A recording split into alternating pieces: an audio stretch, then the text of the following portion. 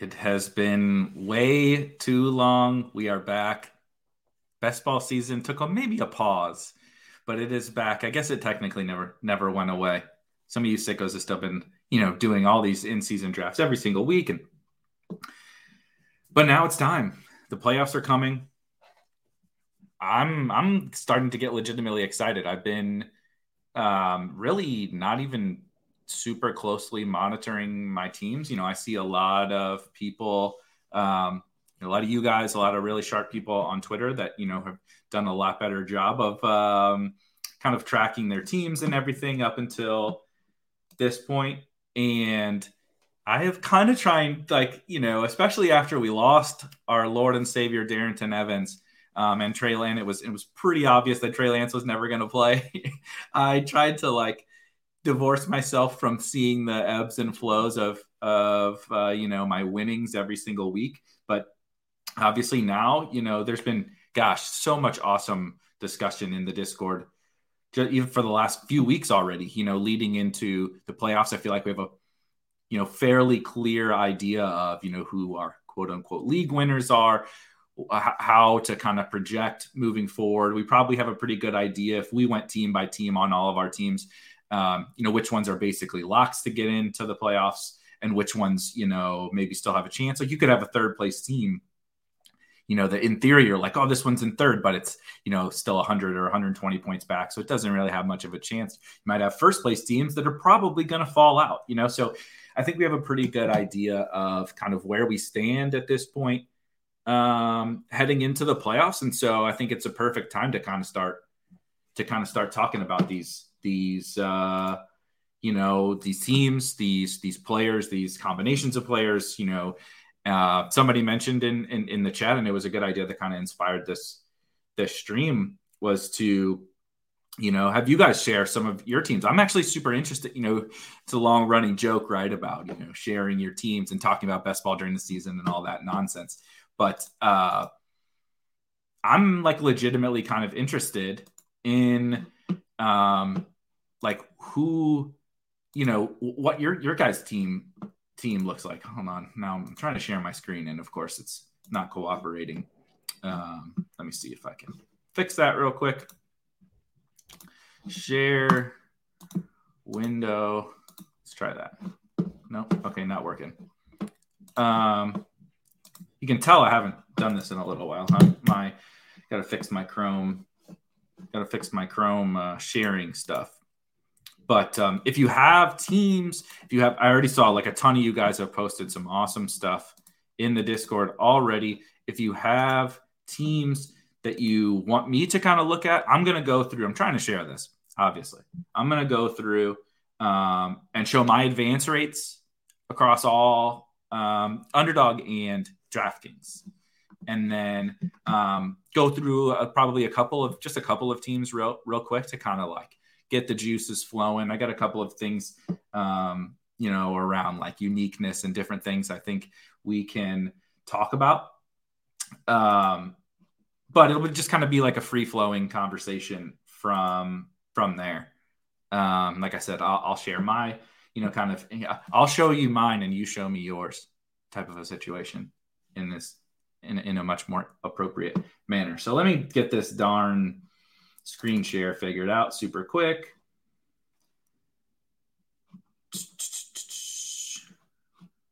This is not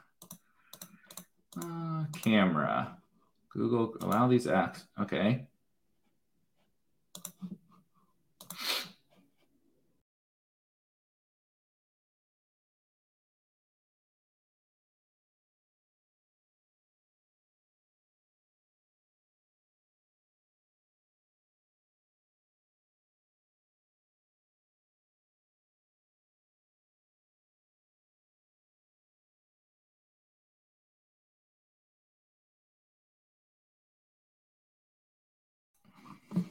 Gotta love this.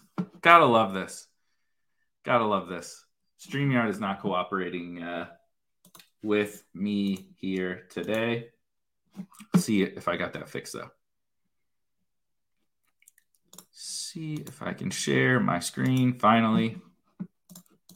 All I want to do is share this darn we might be just going to you guys' teams here quickly. I apologize for the technical difficulties. So one interesting thing that I'll jump to this while I try to figure out these technical difficulties. If you saw, we had a kind of a really good Twitter thread the other day on kind of, it turned into this idea about uniqueness. It started with, I don't even remember what my original tweet was, but it started into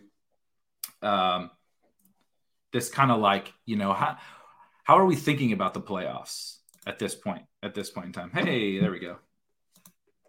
All right, now I need to unshare this. We got her going. That's good.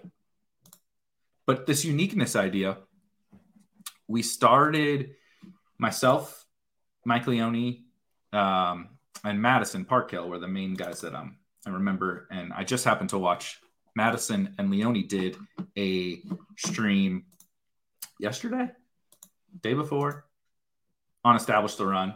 That was really, really good. And they kind of talked a little bit about this whole playoff thing, right? And that's what we're here to discuss. So let me see if I can actually get this. Darn. Stop. Share. Oh my God. How is this not working? What a shit show this is.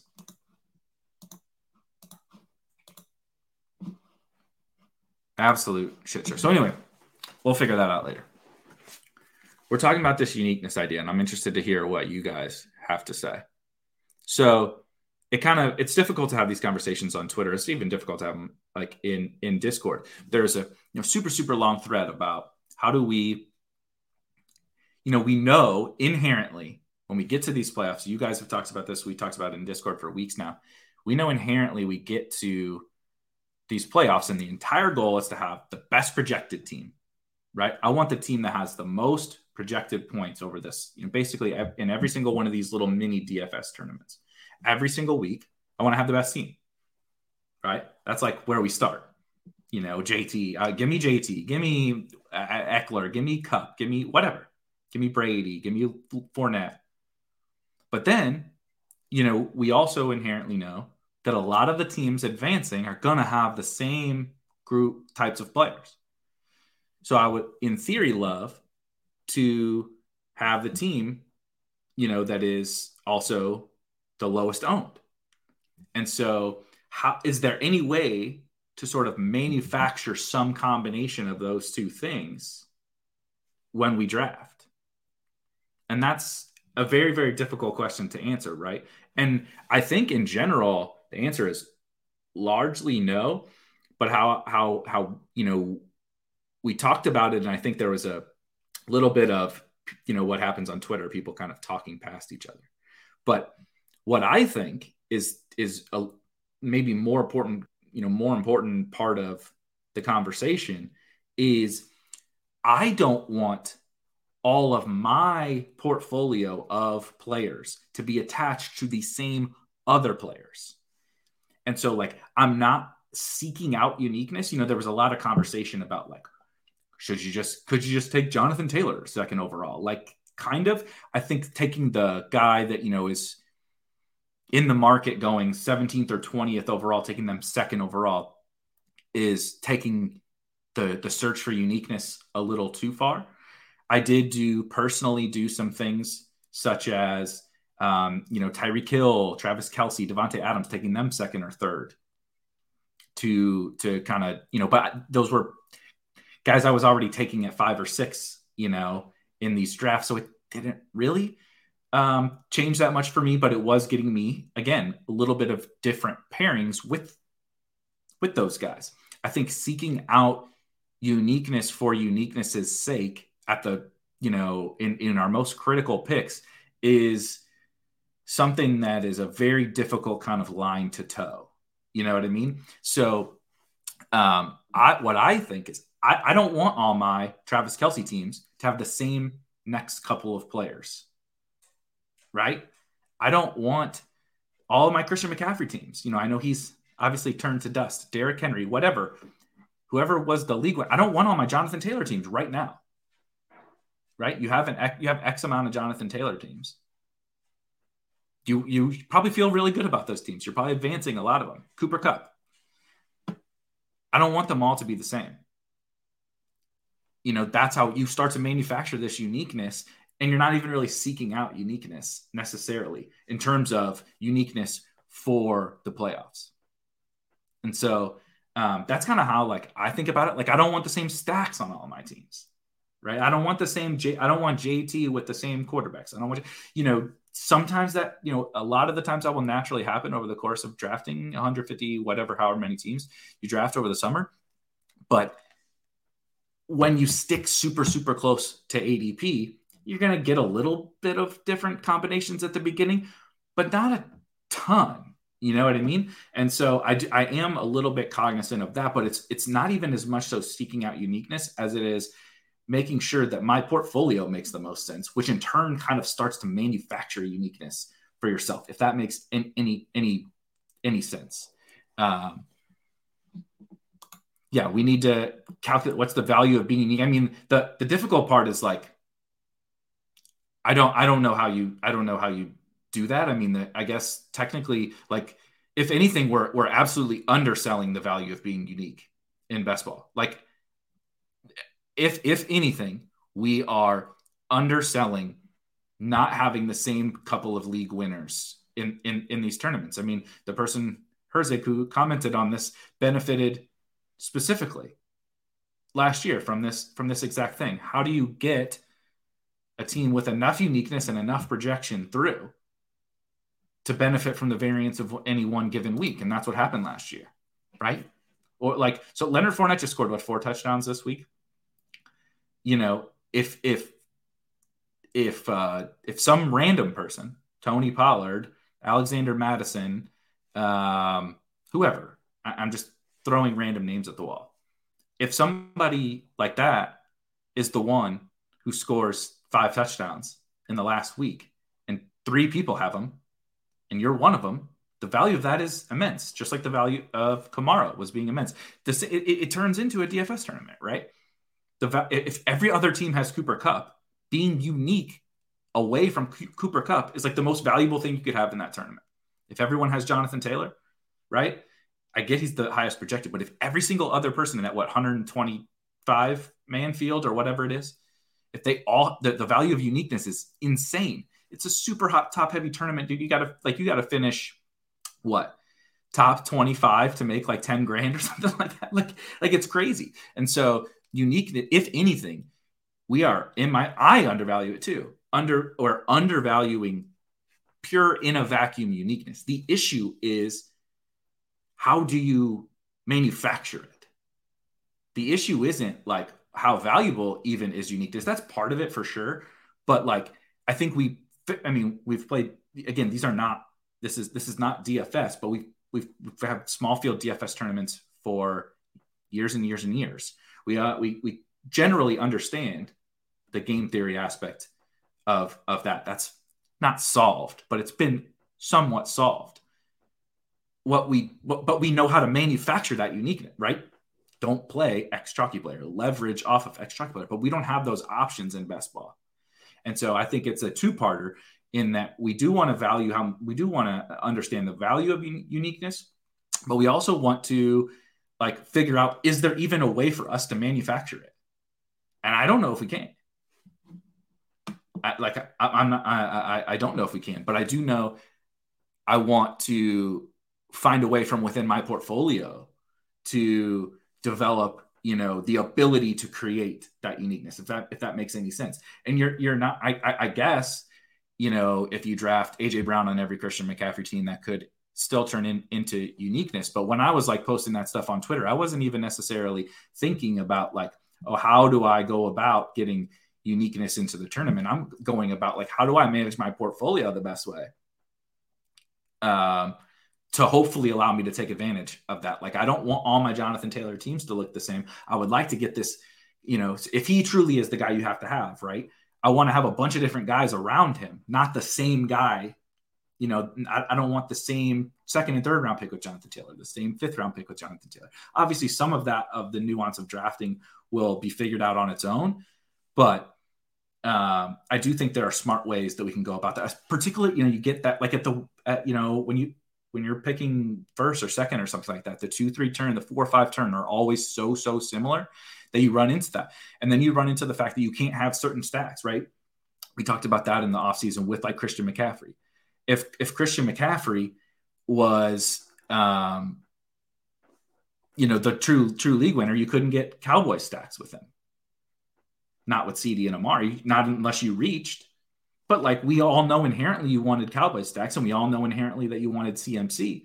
But if you just stuck to ADP and didn't manufacture that, unique blend of players, you're not going to have that team. And there's no real reason other than this construct of ADP that we shouldn't have, those pairings of options together. Yeah, we definitely don't. So there's so many parts to this. It's such a fun conversation. It's such an interesting thought experiment. Hold on. There was something else too. This is also true. I was trying to pull up. I'm going to keep going to try to get this darn. Apparently I've forgot how to use the internet in the last few weeks of not streaming on RotoGrinders. I got somebody that does all this fun stuff for me. Now this is not even working. What a shit show. What an absolute shit show. Let me see if I share this, you guys are going to listen to me talk like a boomer.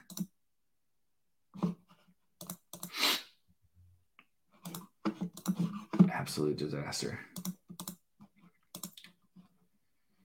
Pause. All right, we're going to have to come back for me sharing some of these teams because I don't know what's going on with StreamYard not cooperating. But we'll just talk through some of this stuff. And then we'll come back. I was planning on doing another one of these on Monday or Tuesday.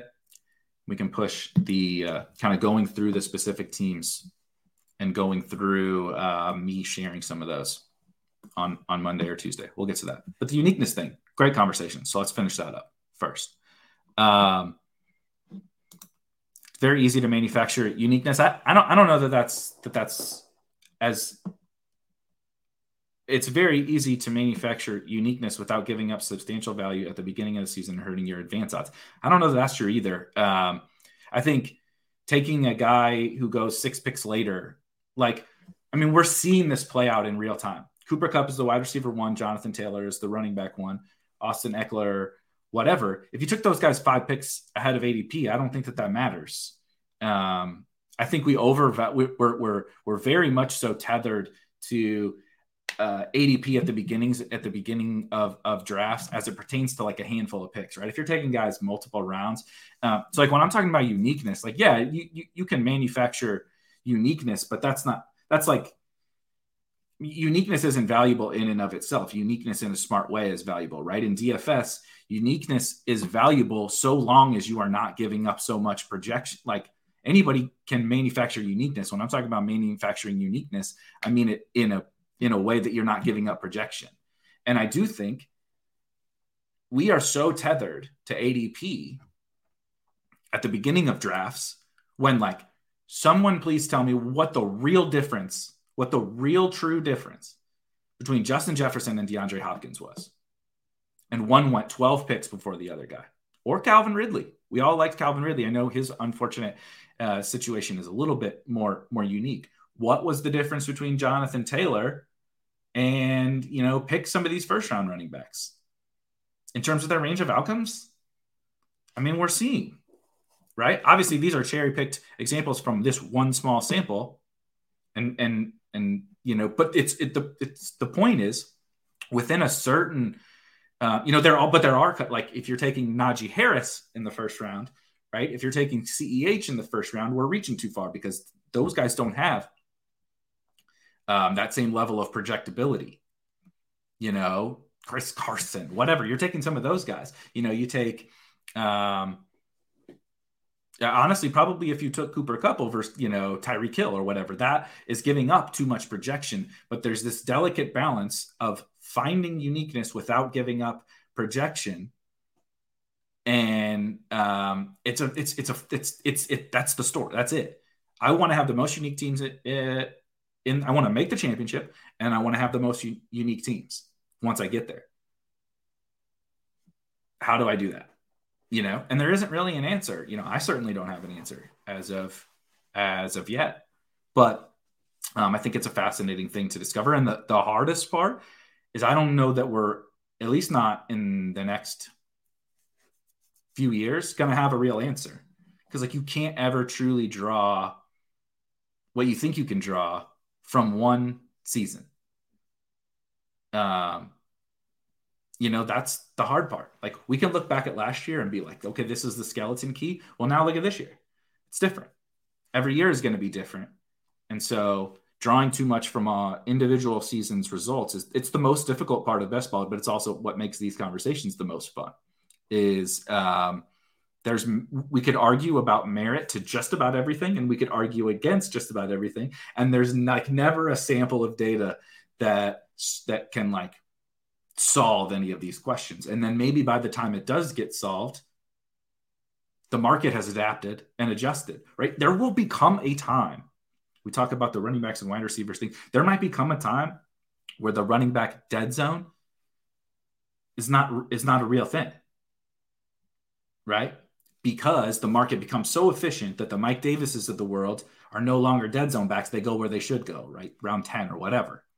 But when they go in the 5th round, it's like, okay, they're only going there because everyone loves. But once the market becomes so efficient, which like underdog is, it's obviously not there, but it's certainly trending much closer to that. Well, then the whole game changes, and all these these zero running back and running back dead zone conversations and stuff that we have don't apply. It's not applicable anymore. So that's it's so fascinating. It's so fascinating. Let's see. If I took them in the later half of the round, I would reach for Jefferson, AJB. If I took them 2 through 4, I would draft more ADP value, setting up more unique combos. That's the other thing. If you're doing one team, if you're drafting one team in one of these tournaments, right? Honestly, draft whoever the hell you want.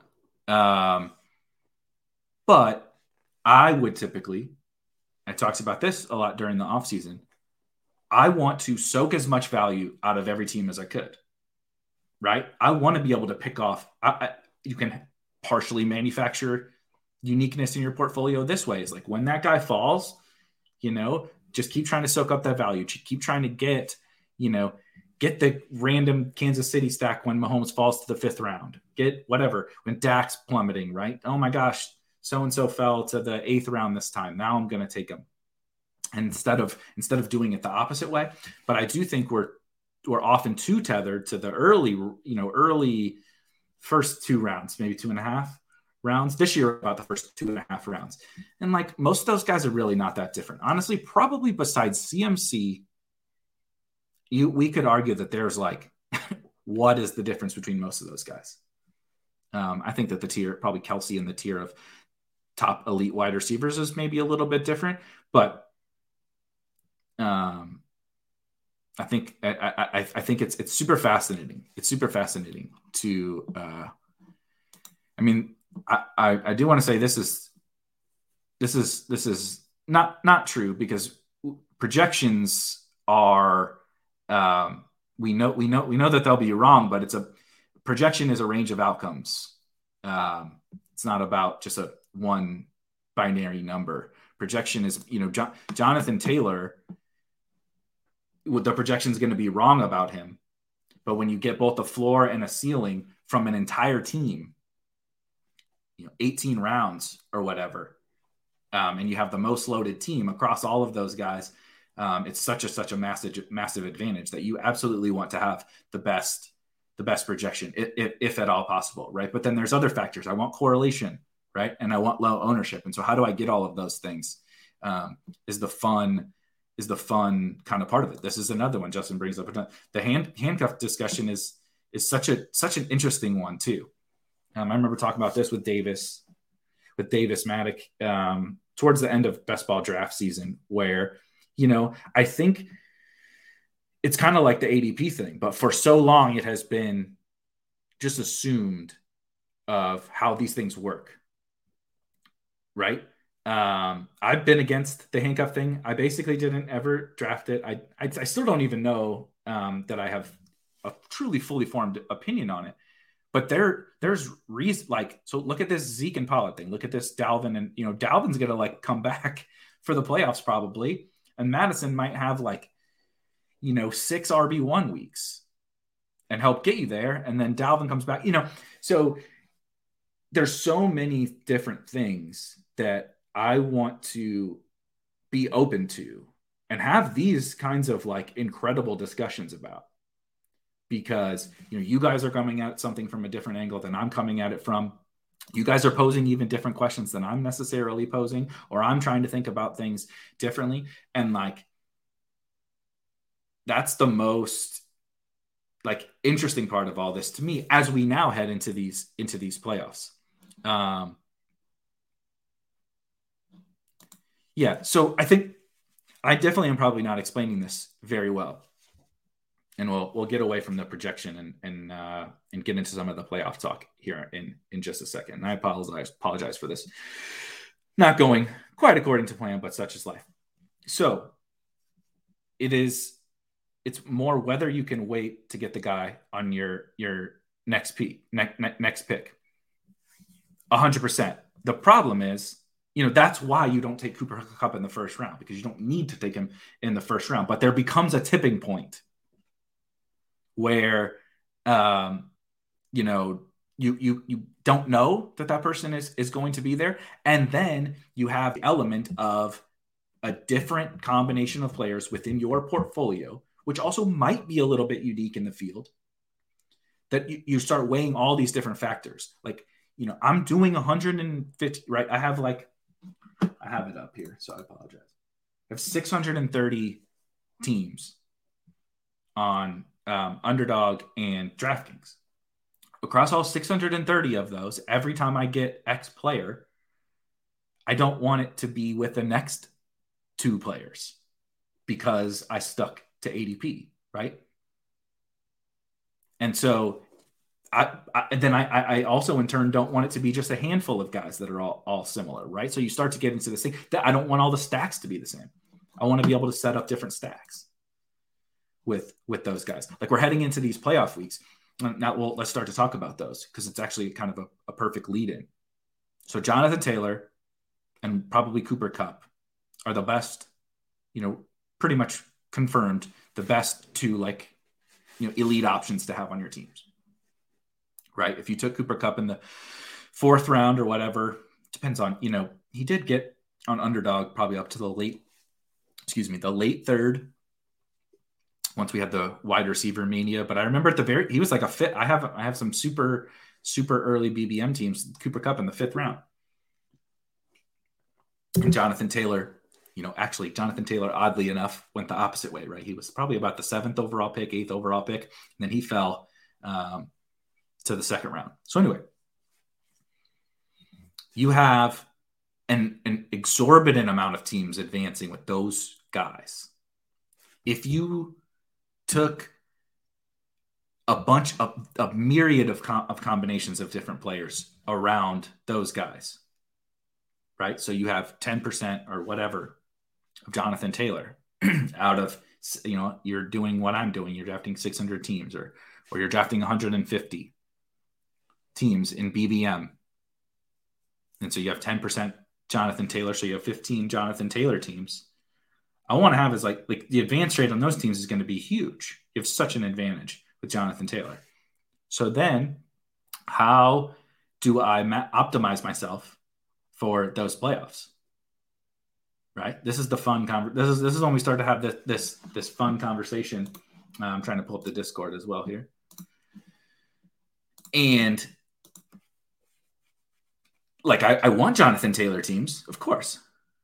I want Jonathan Taylor teams. Who doesn't? I wish I had more. I wish I had more Jonathan Taylor teams.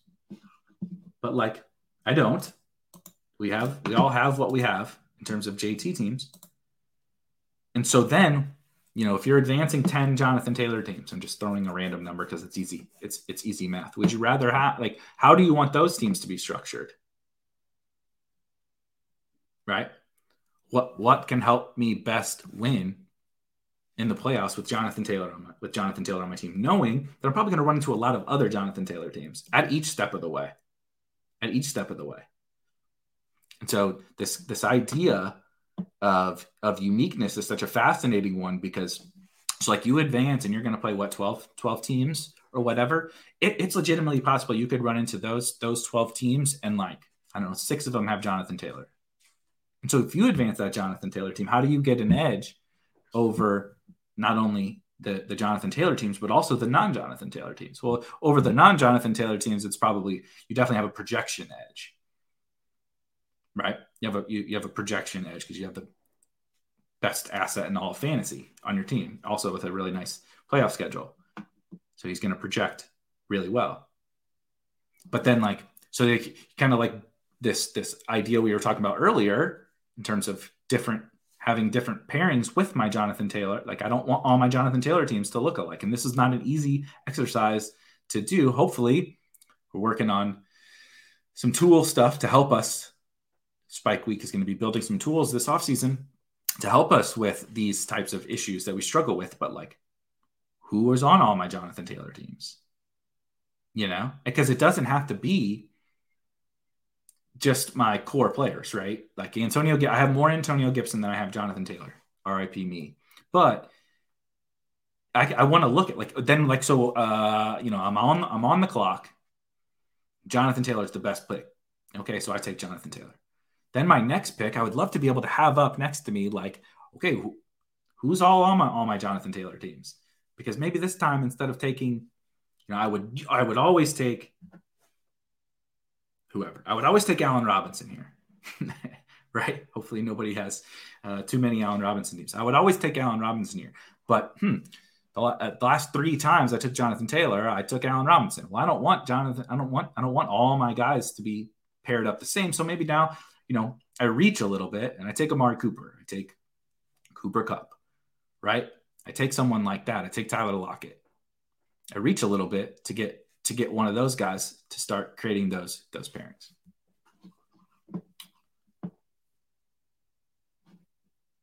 This I do actually kind of agree with. It's all for fun. We're obviously trying to win money. That's the reason why we're talking about all this as much as we are. But ultimately, it's entertainment, right? So if you're not enjoying it, like I legitimately enjoy these conversations. I enjoy the strategy behind all of it. That's why I end up in Twitter threads with other very smart people like Leone and Madison and other people that were involved in that thread, talking about these kinds of things and talking to you guys. All right, so let's start diving into some of these questions. We talked about uniqueness and all this bullshit for long enough. Jack asked a great question. If you could swap JT in all of your advancing teams for someone else, would you? If he's 50%, if he's in 50% of advancing teams, and we look at it like a DFS tournaments, you probably wouldn't play a 50% rostered JT. That is a really fun question. So I probably haven't thought it through enough. I'm gonna try to, like, backdoor this. Okay, so in the final week where the money gets paid out, I would not want JT. Not that I wouldn't want him, obviously. I would want, the ideal would be to get it if he is 50% in that. I would want to get a non-JT team through, because if, right, anything happens, he gets banged up, just has a bad game. Certainly no one is expecting it, but shit happens. It's the NFL. And in this, the returns are going to be so massive. So massive. If a guy like that fails and he's on 50% of the teams. I also think with a guy like him,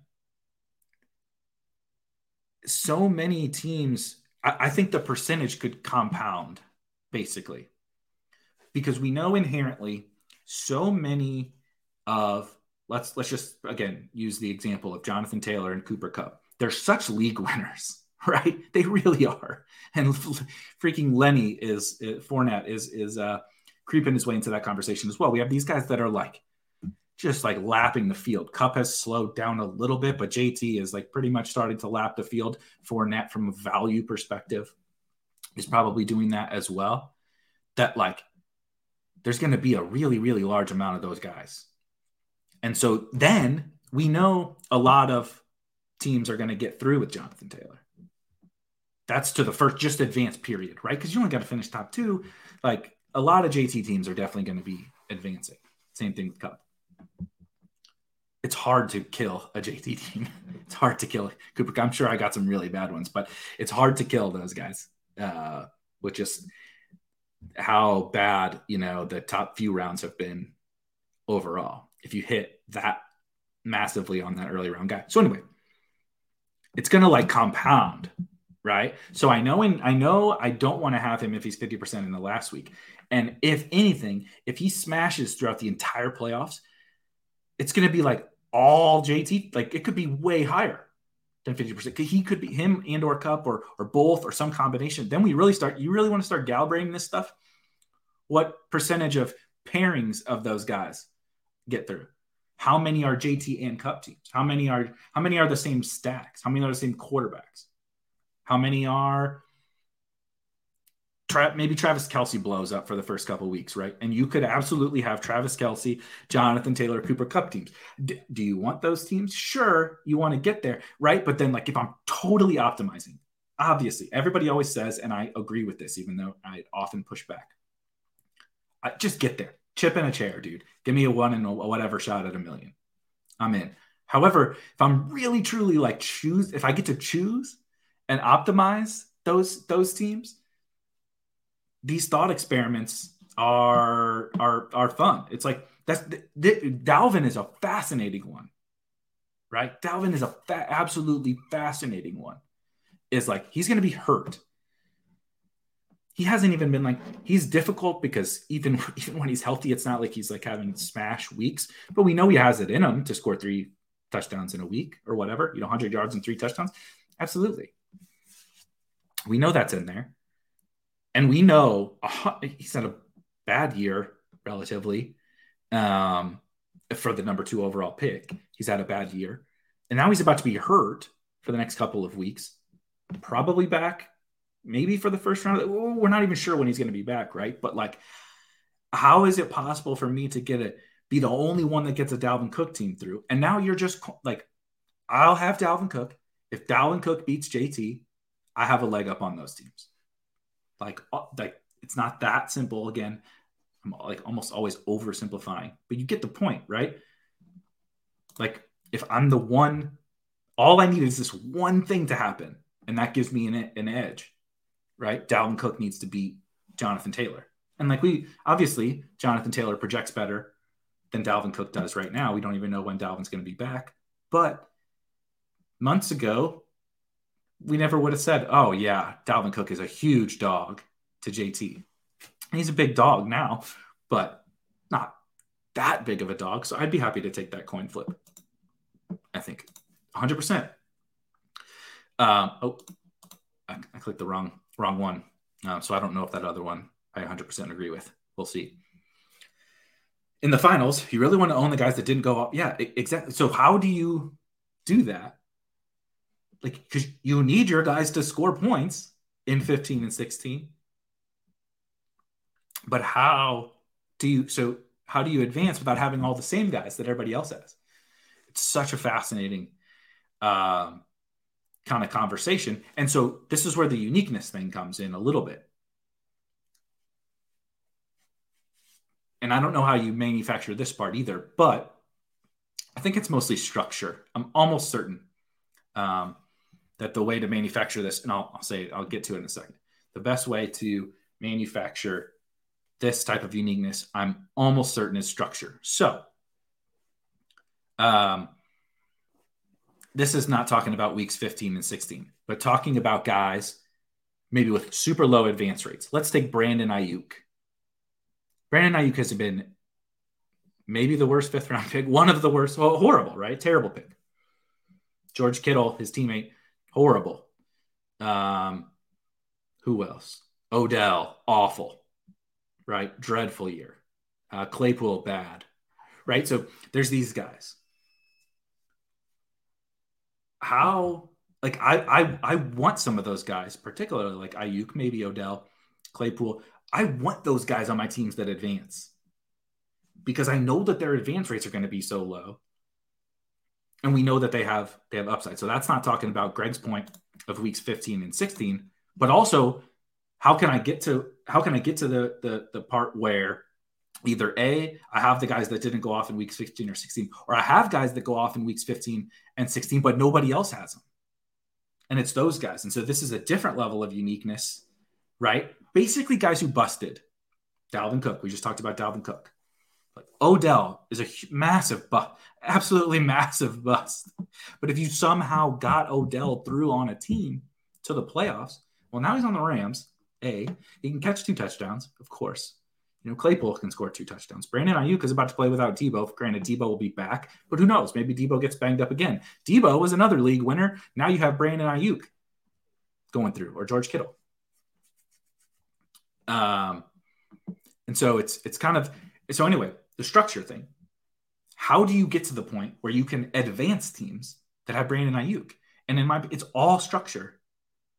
If you structured your teams poorly, it's really hard to whiff on picks, particularly high value picks. If you draft structurally sound, so let's take the ones that everybody always wants to talk about: zero running back or robust running back. And you take your 4 running backs on your robust teams whenever you draft them, whatever, 4 in the first 6 or 7 rounds. You have so many wide receivers then, right? So let's say you 2, 4, 10, 2 would be your structure on underdog. With that, you take those.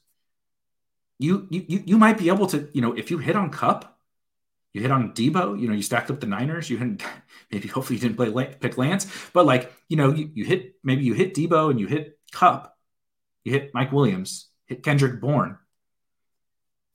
You can absolutely advance a Brandon Ayuk team through. You can advance an Odell team through. You can advance a Claypool team through. It's really not that big of a deal. If you structure your team poorly, right? You take some early running backs, you mix some stuff in, you take extra tight ends, even though you took Kelsey, you do some bad things. Then it becomes like impossible to get through that because you don't have enough bullets in the chamber to make up for where you missed. Zero running back, right? Stefon Diggs has not been a total smash. I have a bunch of Stefon Diggs teams advancing because the opposite, the same, but the opposite. I have all this wide receiver firepower that he's doing enough to get in some usable weeks, but he's certainly not smashing his price. But I have all these elite wide receivers. And then I have, you just hit on a couple, you hit on Henderson, you hit on Dillon, you hit on Fournette. I didn't hit on Fournette. I think I have 2 Fournette teams across 600 best ball teams. Yikes. Big yikes. But you know what I mean?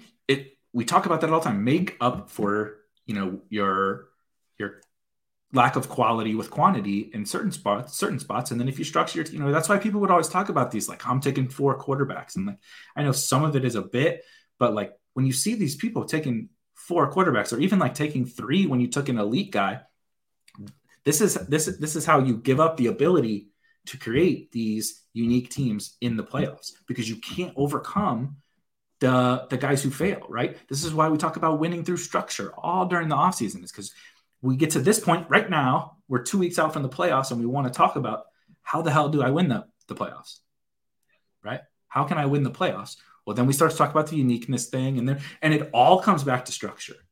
If you did the right things when you structured your teams, sure, you're going to whiff, dude.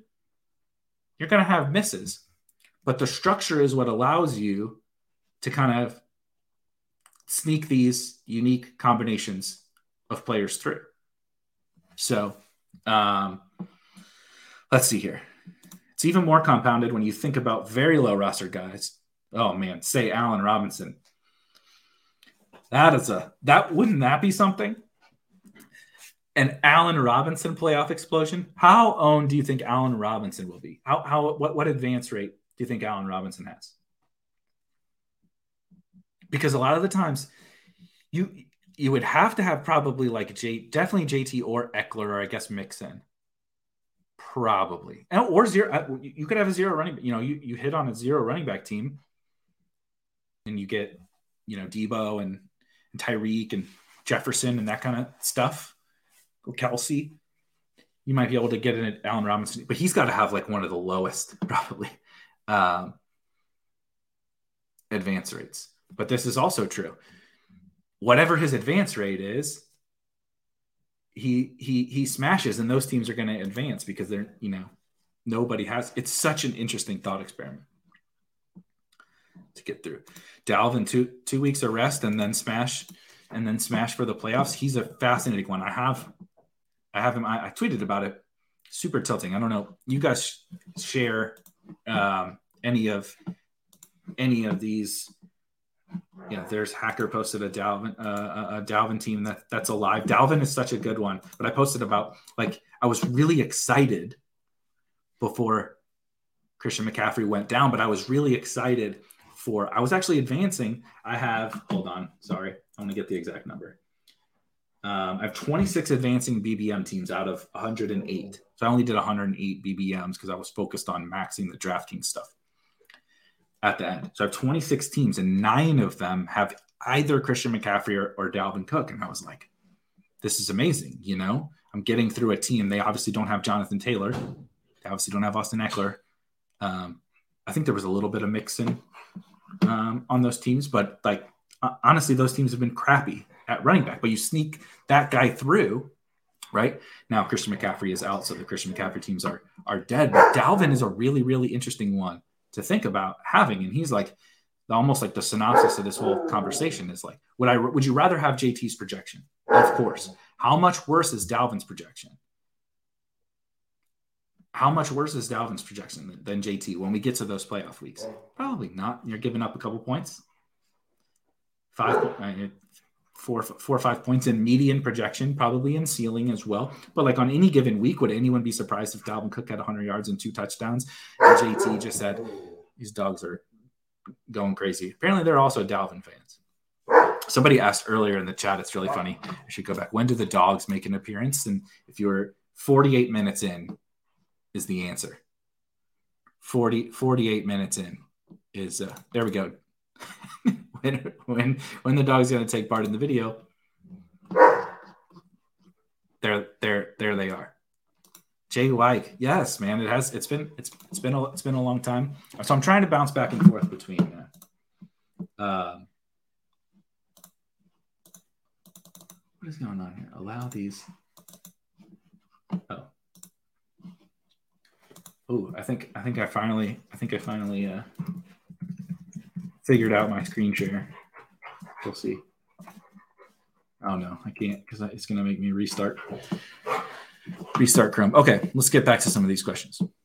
Structure and correlation. Yeah, so correlation. Another perfect thing to talk about with those playoff weeks. How many teams that are structured well enough to get, again, let's say Brandon Ayuk or Odell through. Odell also, who mentioned that? Jack said that.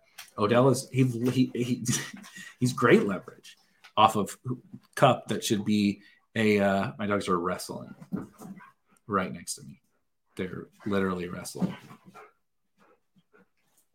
Unbelievable. Absolutely unbelievable.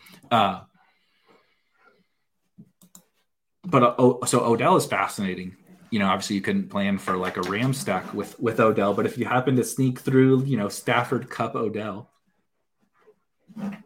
that's pretty interesting. But the correlation thing is like, so how many of these teams do you think are able to, again, using the Odell or Ayuk or Claypool or something example, how many do you think that are able to get through that type of player, Allen Robinson, and then in turn have the correlation that you right. We know that we want stacks just in general, quarterback, wide receiver type stacks. Hold on.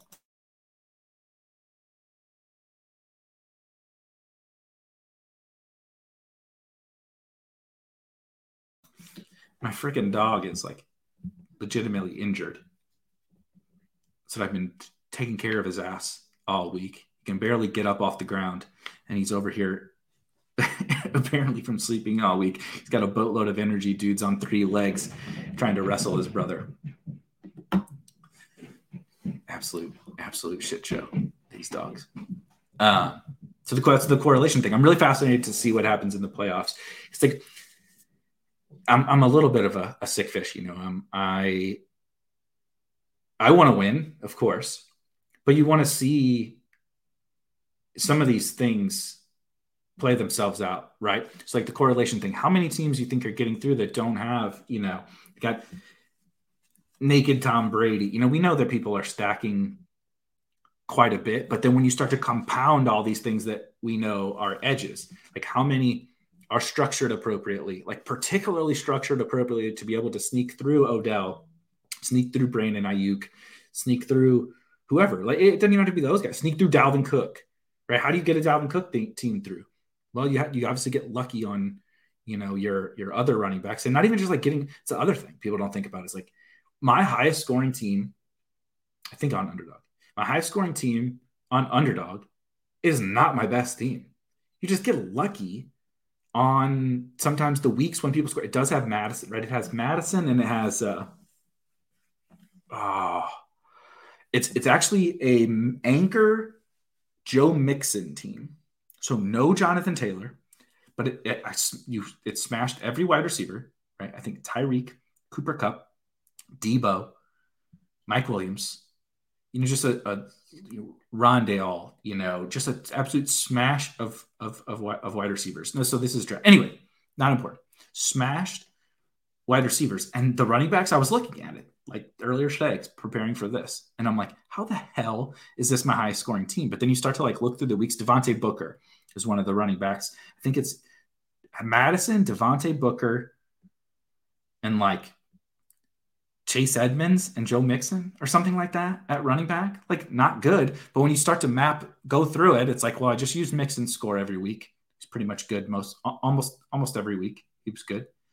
Then Madison's had, 2 monster games, and then he luck boxed the touchdown here and there, right? Devontae Booker had usable weeks, multiple weeks while Saquon is out. It's like the way best ball points are scored sometimes can just happen to benefit a specific team. And it could happen to, you could have a team that you're like, holy shit, this team is loaded, right? I hit on, XYZ, and I got Madison coming up, or I got Pollard, I got all these things, but you're in 5th place and you're drawing dead just because sometimes the scores don't align, right? Obviously, if you've hit Kupp and you've hit JT, you've hit enough things, Debo, you're probably just advancing. But like, what if your quarterbacks got hurt? What if you drafted Ryan Fitzpatrick and Trey Lance? Like I have Ryan Fitzpatrick and Trey Lance teams, dead. What if you drafted Sam Darnold and Trey Lance teams? Sam Darnold and Justin Fields. You could have drafted Sam Darnold and Tua, who both, like at different points throughout the year looked like awesome picks, right? Tua just keeps cranking out 15 to 20-point games every week, which is pretty nice. Wish we had a little bit better ceiling, but like just keeps putting out usable weeks. But then he got hurt.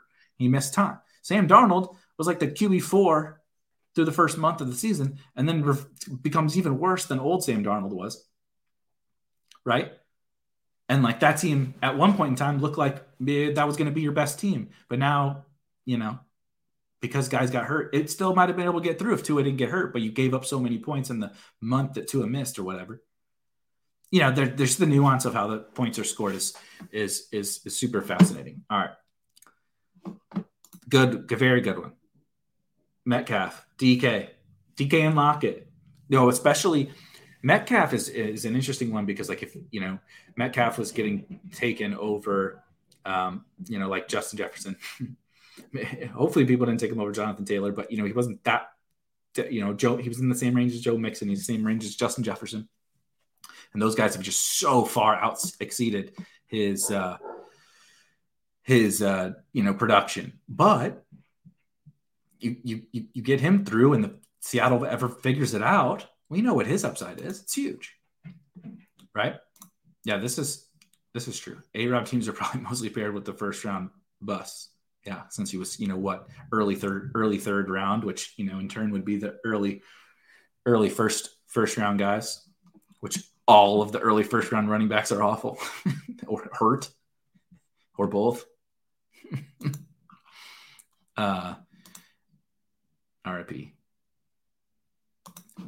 RIP to Darnold. It was a fun month. I enjoyed posting Sam Darnold GIFs every game when he would run for another touchdown. In hindsight, it probably should have been a strong indicator that what he was doing was unsustainable when he was leading the NFL in rushing touchdowns. But damn, it wasn't fun at the time when, he was one of my favorite late round quarterbacks.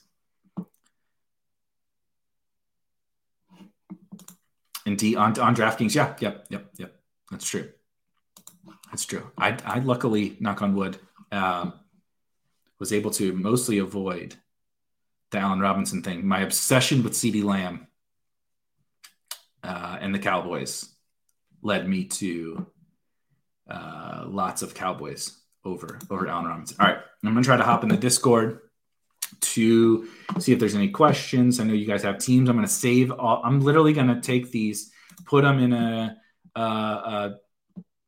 Google Slides or something, or PowerPoint or whatever, and save these teams, and we'll redo this kind of show. But it's a little technical difficulty. We've been off for a couple months, but I'm gonna go back and try to hit some more of these questions. My highest on wide receiver last night was fun. Let's see. Lots of teams.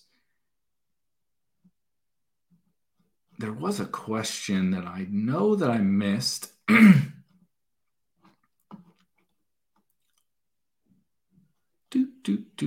Biggest hits and busts, Kurt asks.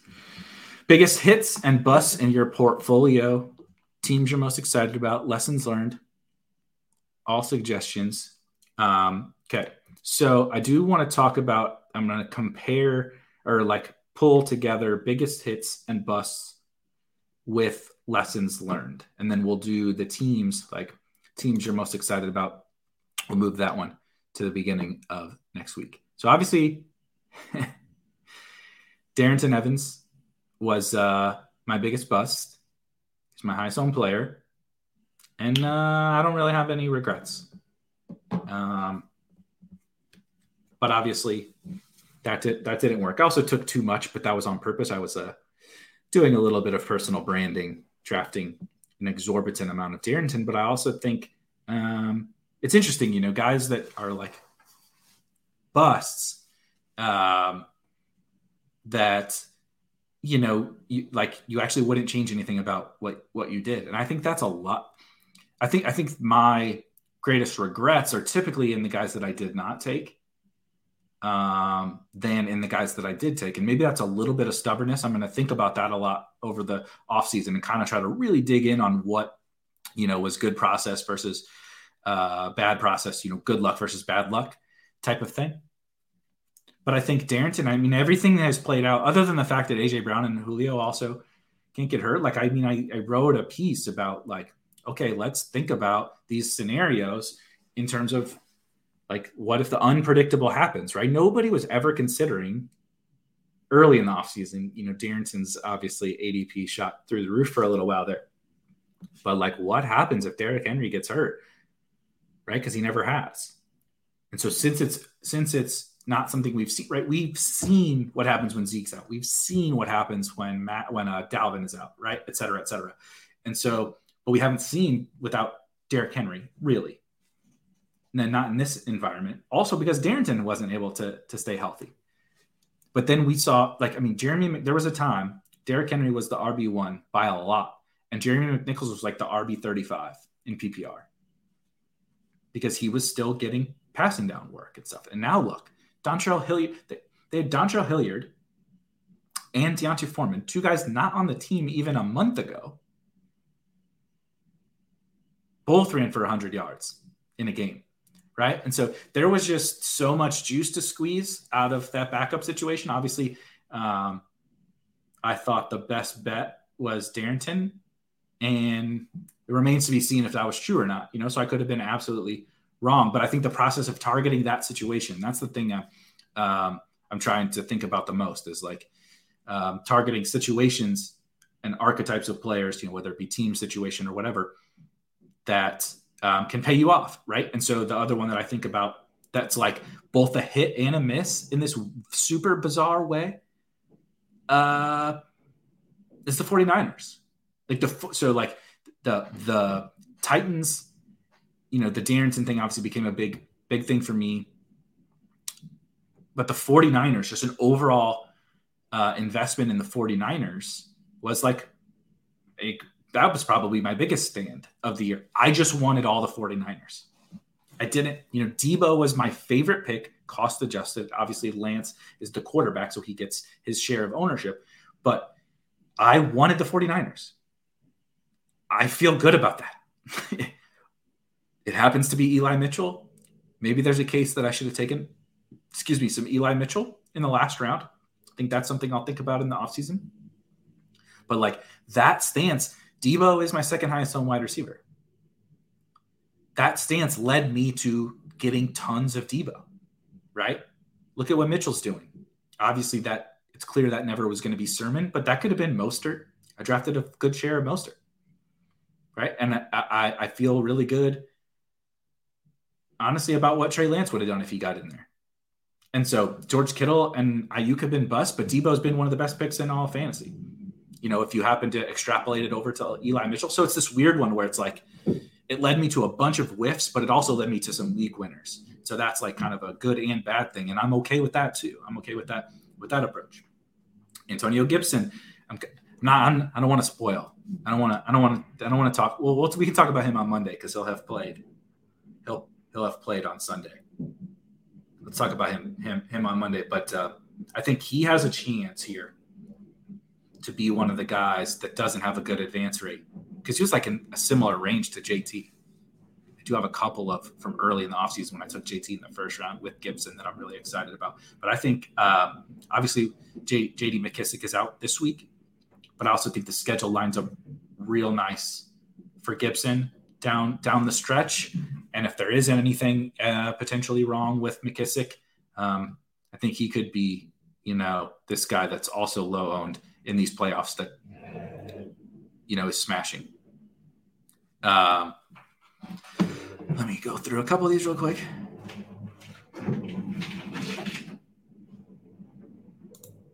Sorry, now the wife is vacuuming. It's just a shit show here. It's an absolute shit show. I meant to click this one. Drafting guys with high floors like Melvin Gordon. I think Melvin Gordon made a lot of sense in particularly in certain structures and when his cost got to a certain level. He was a little bit higher, and then the wide receiver mania happened. And he was similar to Lenny, right? I actually got a couple of Melvin Gordon shares in those times, and he's been really helpful on teams, particularly like zero running back teams, because he just gets it, and he never does anything super crazy. He's not like awesome, but Melvin Gordon could be another fascinating thing to think about. Melvin Gordon could be, if Melvin was only on teams that made structural sense for Melvin to be on, which I actually think is a lot more zero running back or anchor running back teams. If Melvin was only on those two, I think his advance rate would be massive. Problem is, not everybody drafts structurally sound, particularly as it pertains to individual players. You might draft structurally sound, but you might not draft the right archetypes of players. I mean, I make the mistakes too. It's not that easy.